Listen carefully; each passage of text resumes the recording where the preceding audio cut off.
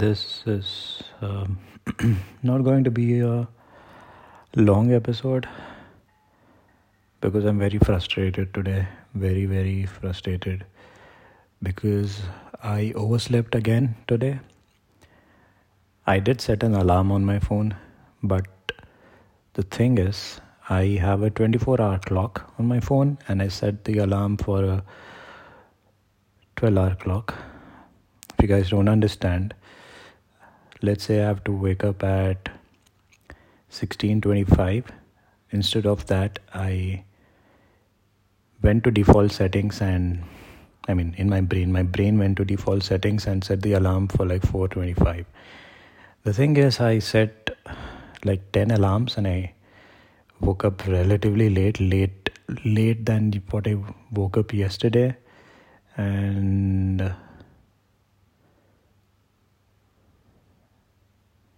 yeah, not looking good. So I'm frustrated because I'm starting to forget things a lot, and I don't know if it's my health choices or my way of living, lack of sleep, what is affecting that. It's definitely a mental health thing. Maybe I'm just mad, just gone mad, I don't know. But day before yesterday, it was kind of funny because it was a Sunday. Yesterday it was a little frustrating, but since it's happened for the first time and since I was also a little sick, I kind of let it go under the table. But today, since it has happened and it has actually been happening for 3 consecutive days, I'm really not impressed with it. I'm not happy with it. I'm not happy with myself. I'm not happy that this forgetfulness is happening with me.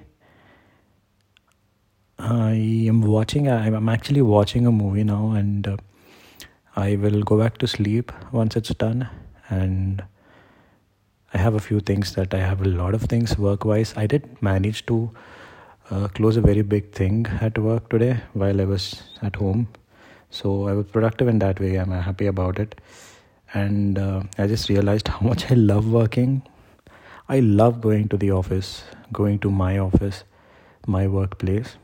And if you guys are returning listeners or regular listeners of this podcast, or if you guys have heard numerous or multiple podcast episodes, you guys should know already that I love going to work. So much so that I even tend to kind of go to work on the days that I am supposed to work from home. So missing out on a Monday and Tuesday, which are very productive days in my week, for something that is happening to me is that did not happen before, is very frustrating. And I'm trying to stay calm, but I'm actually fuming inside. I just need a good sleep and get up tomorrow and be better than I was in the 2 days. I don't know why I'm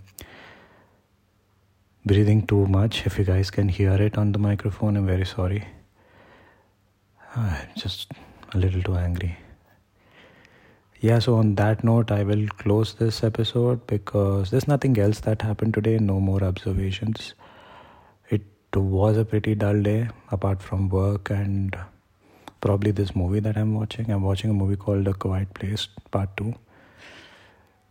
I think I should tend to watch a lot more thrillers and maybe even soft horror genre movies, because